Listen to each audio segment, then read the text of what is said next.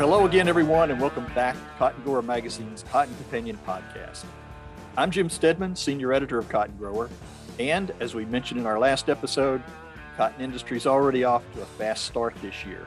It's meeting season, and it started with the Beltwide Cotton Conferences right after New Year's, and it is certainly continuing now with a host of regional and state meetings all across the Cotton Belt. And most of those meetings are going to focus on current issues potentially impacting this year's production. Those are things like product availability and cost, supply chain issues, planning for multiple production scenarios, weed control, drought, and certainly cotton price outlook. And those are definitely things on the minds of growers right now. But today we're going to take a look at a completely different segment of the cotton industry, and one that's not even on the radar screen for most growers right now. A recent article in Sourcing Journal raised the question, do cotton prices really harm apparel companies? It was a fascinating look at what's happening in the industry beyond cotton production, ginning, and marketing. That article was written by Bob Antoshak, a longtime industry marketing expert and consultant to the global fiber, textile, and apparel industries. Bob's also a longtime friend of Cotton Grower, and he's going to join us in just a very few minutes to discuss the end-use segments of the industry. And you'll want to stay tuned for that conversation. But first, just a couple of quick news items to share with you. First of all, congratulations to Ted Sheely of Lemoore, California, who's the recipient of the 2021 Cotton Grower Cotton Achievement Award for his outstanding career of cotton industry service, farming innovation, and strategic planning. You can find out more about Ted and the award and his operation in the January issue of Cotton Grower and online at cottongrower.com. We will be honoring Ted and presenting him with the award at a special luncheon coming up in early spring. And second, after reviewing data from additional 2021 variety testing, BASF has announced that they're adding a new Stoneville cottonseed variety for the 2022 season. That's be Stoneville 4595 B3XF. It's an early to mid maturity variety with strong yield potential and a good fiber package that is shown to be widely adapted across the cotton belt. Now, it's not unusual to see new variety announcements early in the new year, and I suspect we'll see a few more coming before planting time, considering how late last season was in some areas. And now let's welcome Bob Antoshak into the virtual Cotton Companion studio. As I mentioned, Bob's been actively involved in consulting and marketing efforts in the fiber, textile, and apparel industries for a number of years. I've known Bob for at least 15 years, and he's a tremendous source of information and expertise for the industry. So Bob, welcome to the Cotton Companion. Jim, thank you very much. Thank you for the invitation. It's a real pleasure to join you on the program. Well, thank you. And you and I have both been involved in the cotton industry for a long time. And quite honestly, I had to sit down and think that 15 years that our paths have crossed off and on, just that number just kind of shocked me a little bit, because it doesn't seem like it's been that long. It has been 15, I'd say. Yeah. But since we usually don't talk very much about the textile and apparel side of the business on this podcast, give us just a little bit of background about things that you've done in the industry and what your current role is. Okay, I started in the synthetic fiber business in New York many years ago, and moved from there to Washington, D.C., where I was a lobbyist and trade advisor to the U.S. government on textile trade agreements. There was a big quota program that was in place globally at the time. This is like back in the 80s into the 90s. After well into the 90s, I decided to become a full-time consultant. So I've been doing that ever since, and sometimes with large consulting firms, sometimes just by myself with a small company. I've been able to sell a few companies along the way, learned a little bit about mergers and acquisitions, did a lot of strategic planning for companies, a lot of sourcing advice, a lot of strategy work. And these days that has translated into me getting involved with two relatively recent startups. One was the old Globe Cut service in Nashville, where I live today. That was about 20 years ago when that was started. And we ultimately sold that to FC Stone. And these days, I consult for a number of companies. And right now, in fact, I'm actually in one of the companies that I consult to, Vidalia Mills in Vidalia, Louisiana. And I'm basically helping with the startup of getting, it's probably the first US mill to really launch in, goodness gracious, many, many years. So basically everyone's out of their minds for trying it. And, but it is fun and it's exciting. And so we make denim here and we make yarn. And we aspire to do the full package as well. And in time, we'll get that figured out. So again, that's kind of my thing. I do the marketing and communications for the mill. So I do all the social media and that kind of stuff. And so yeah, it's been a really fun project. Yeah, I'm sure getting a mill up and running is not something you just, you walk in and put some machines in place and flip a switch and off you go. I wish it was that easy, and also doing it during, of course, like that. If that wasn't hard enough, Jim, right? Then we have a pandemic on top of it. So let's really do it, right? Yeah, let's put every obstacle we possibly can in our path. Exactly. Yeah. So well, and it seems to be going very well. Obviously, I'm familiar with the Vidalia Mills project and everything, and since you're working in denim and everything like that, I'm sure maybe a lot of our listeners may forgive your statement about working in synthetic fibers back years and years. Yeah, that's right. That was a long time ago. That was a long time. I was a kid then. Well, you didn't know any better, did you? I didn't know any better. It's like polyester. Well, let's talk a little bit about your article. In December, you wrote an article for Sourcing Journal. You were aimed at dispelling some of the current perceptions that high cotton prices are hurting the apparel industry.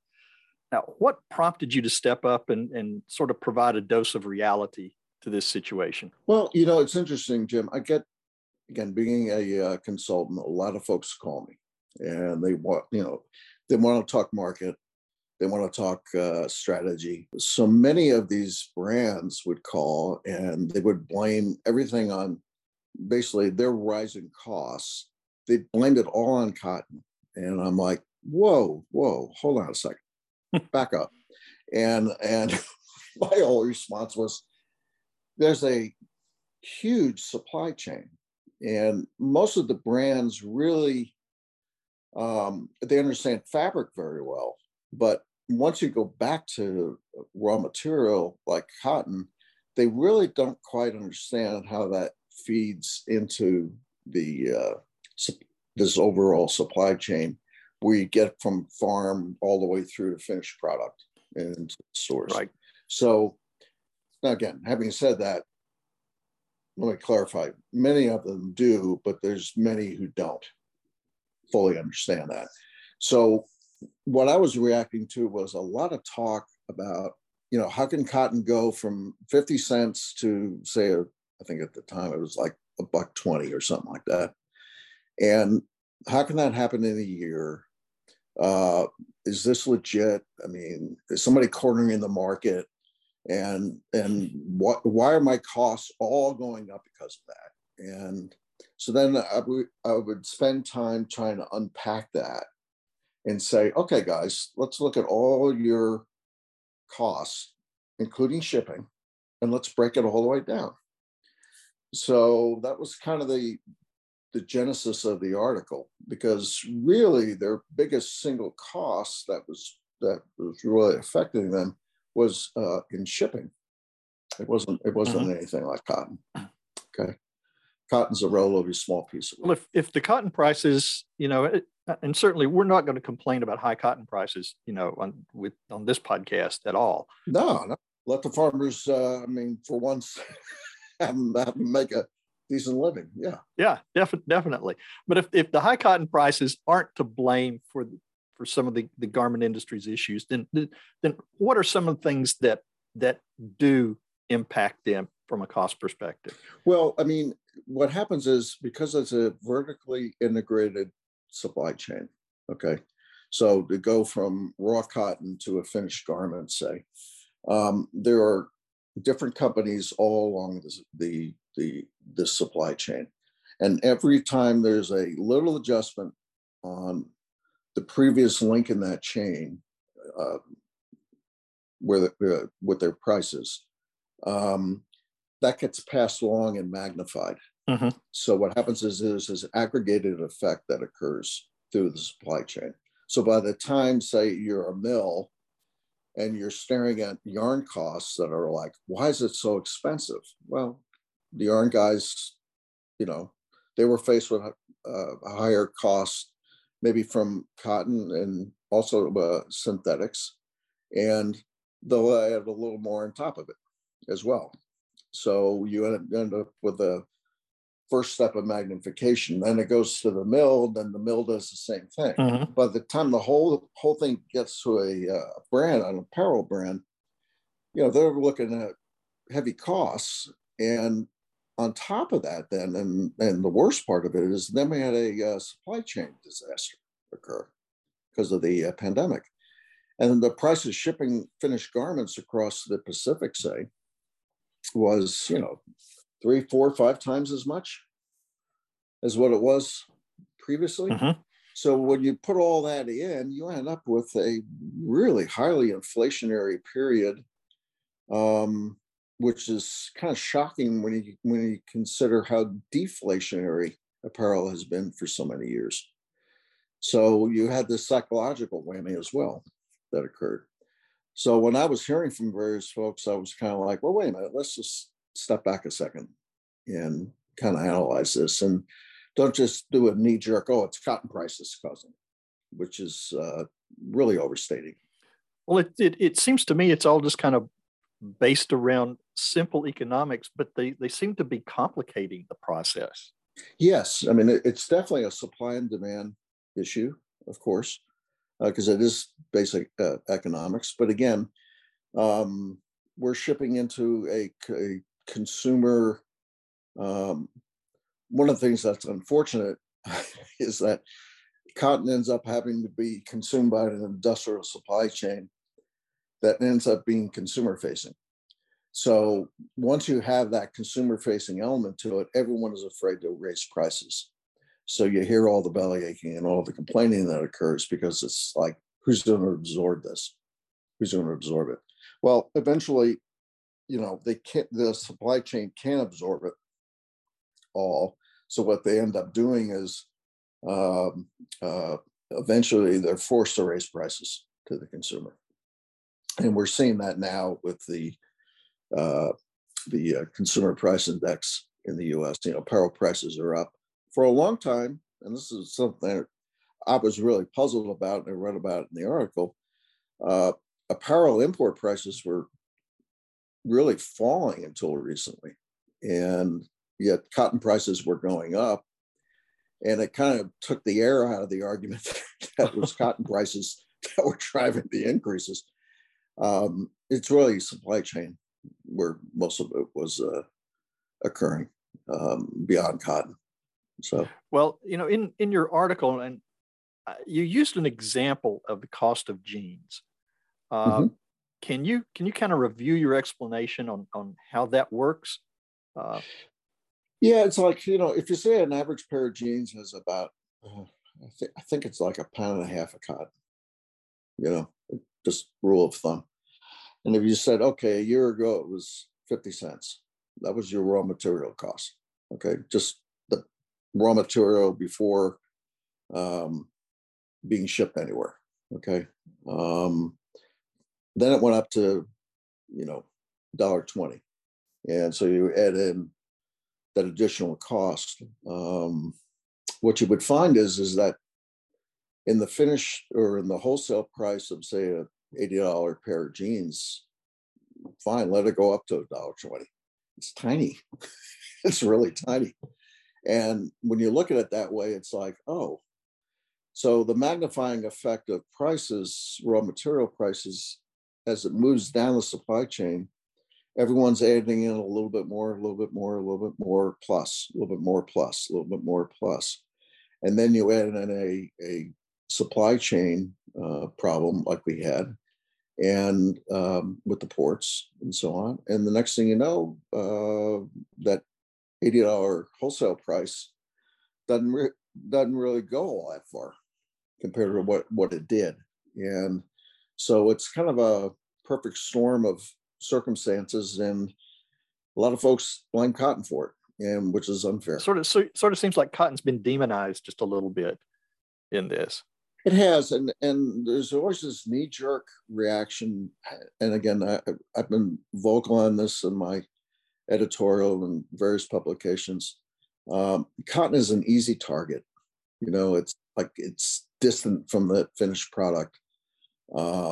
There's all this confusion about, is it a good, is it a water hog? Is it a chemical hog? Is it bad for the soil? And all this stuff. And the average person will go on the web and they'll Google cotton and come up with 20 different, answers for, water usage and all that green stuff. And what I found to be was facts were lacking, but the attitude was still there of basically being very suspicious of the product, because again, it is so different from the finished product. It's it's grown on the ground. Everything else is made in factories. It's remote, and the farther away you can get it from a brand's identity, where you can either be critical or demonize it, so be it. Otherwise, you have brands who use it for their advantage, and they try to make claims on cotton for sustainability reasons or other branding reasons. And again, it gets used to a point where in some cases it can be misused, and that misusing is sometimes leads to folks kind of demonizing it, which is just not fair. Not at all. So I guess the bottom line at this point is, what does all this mean for cotton growers? Is this good news? Is this bad news? Or is it kind of indifferent news for them? Well, the worry for me is, as the prices keep getting inflated, two things will happen. One is demand eventually will slow from downstream, and it'll trickle back to the farmer. There'll be less demand for cotton. Same thing will happen at the same time. More companies or brands will be tempted to cheapen their products by switching to synthetics more and doing more blending, which will also have the effect of less cotton consumption. So, higher prices will result, and there's proof in that. About 10 years ago when cotton spiked, remember that? It was like $2 or over $2. One of the workarounds that the brands figured out was let's try using more polyester, and instead of being 100% cotton in a garment, let's try a 65-35 or 70-30 or 80-20%, cotton and polyester or whatever. And they found that many consumers didn't care. And because of that, cotton consumption came down and over time. And so there is evidence of that. And plus you add an inflationary period like we're in now, higher prices eventually will affect retail, and people will buy less product. So you have those two factors at play, which are warning signals for farmers. Prices are good now, but there's downstream evidence to indicate that the gears might go in reverse from the demand side before too long if this inflation continues, for a prolonged period of time. And that obviously is yet to be seen. Correct. I mean, because retail sales numbers were very strong going into the holiday. However, the last couple of months, they've been down. So, it's one of these things we have to kind of keep looking at it and see. So, is that a result of inflation? Is this a result of, we live in extraordinary times. So we have to kind of give it a chance to see how it sorts out. That's great. Didn't you bring those denim machines? Weren't they in an old mill in North Carolina somewhere? They were. Remember Cone Mills? Okay. So they owned, they had this great, huge factory called White Oak. Okay. It was named for a white oak tree. And they had these old looms in it from like the 1940s, draper looms. And how the story went was we were contacted by, or our head of denim was contacted by a friend of his who was heading up the demolition of the factory. In other words, this didn't come from Cone, but the demolition company had reached out to him. How he knew him, I don't even know, but he just knew him. And they said, we were knocking the building down, and all of a sudden, in one corner of one of the buildings were all these machines. We had no idea what they are, And so he said, send me a picture. And they sent a picture, and he goes, oh my gosh, because everyone thought these looms were gone. They were like in a reef somewhere or destroyed. And these are like the most coveted looms on the planet, And so he was in my office. It was like, so I called out of the mill. I talked to Dan Fibus, the CEO, and I said, we got to get him in a plane with a check to hold it. And he was there within, he flew from Nashville to Greensboro, a few hours later, he's going wild. These are them. So we bought them. And then we had them shipped, trucked actually over to Louisiana. So it was just a wild thing. And then we had this big reveal with all these brands that were here, and it was a lot of fun. So ever since then, we've been known as the salvage denim guys. Well, there's a lot to be said. If you can find history and keep it running, then that's great. Because exactly. I've got one last question for you, and of course, it is the most important question. I know you're a big baseball fan, particularly Yankees. Are we going to get a strike settled and get your beloved Yankees back on the diamond this season? Boy, I really hope, Jim. I really hope. Boy, that is the key question. Let's hope. Well, yeah, we'll let you work on that one too in your spare time. Yeah. Thank you. Well, Bob, this has been great information. I know it's something our growers, ginners, and other segments of the industry need to hear and need to keep in mind. And thank you so much for taking time to join us today. I certainly look forward to catching up with you in person sometime this year, and that's with fingers crossed. It would be good. It'd be good to get together and just visit for a while. Yeah, it really would be. Thank you again, Jim. This has been a real pleasure, and really enjoyed talking markets. So thank you, Bob. Appreciate it very much. Thank you, Jim. Well, that's it for this episode of the Cotton Companion podcast.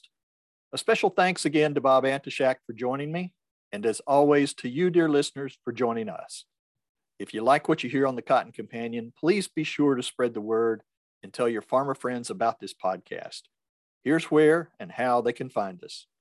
You can find the Cotton Companion in 3 easy ways. First, go to cottongrower.com/companion or simply click the podcast tab at the top of the homepage.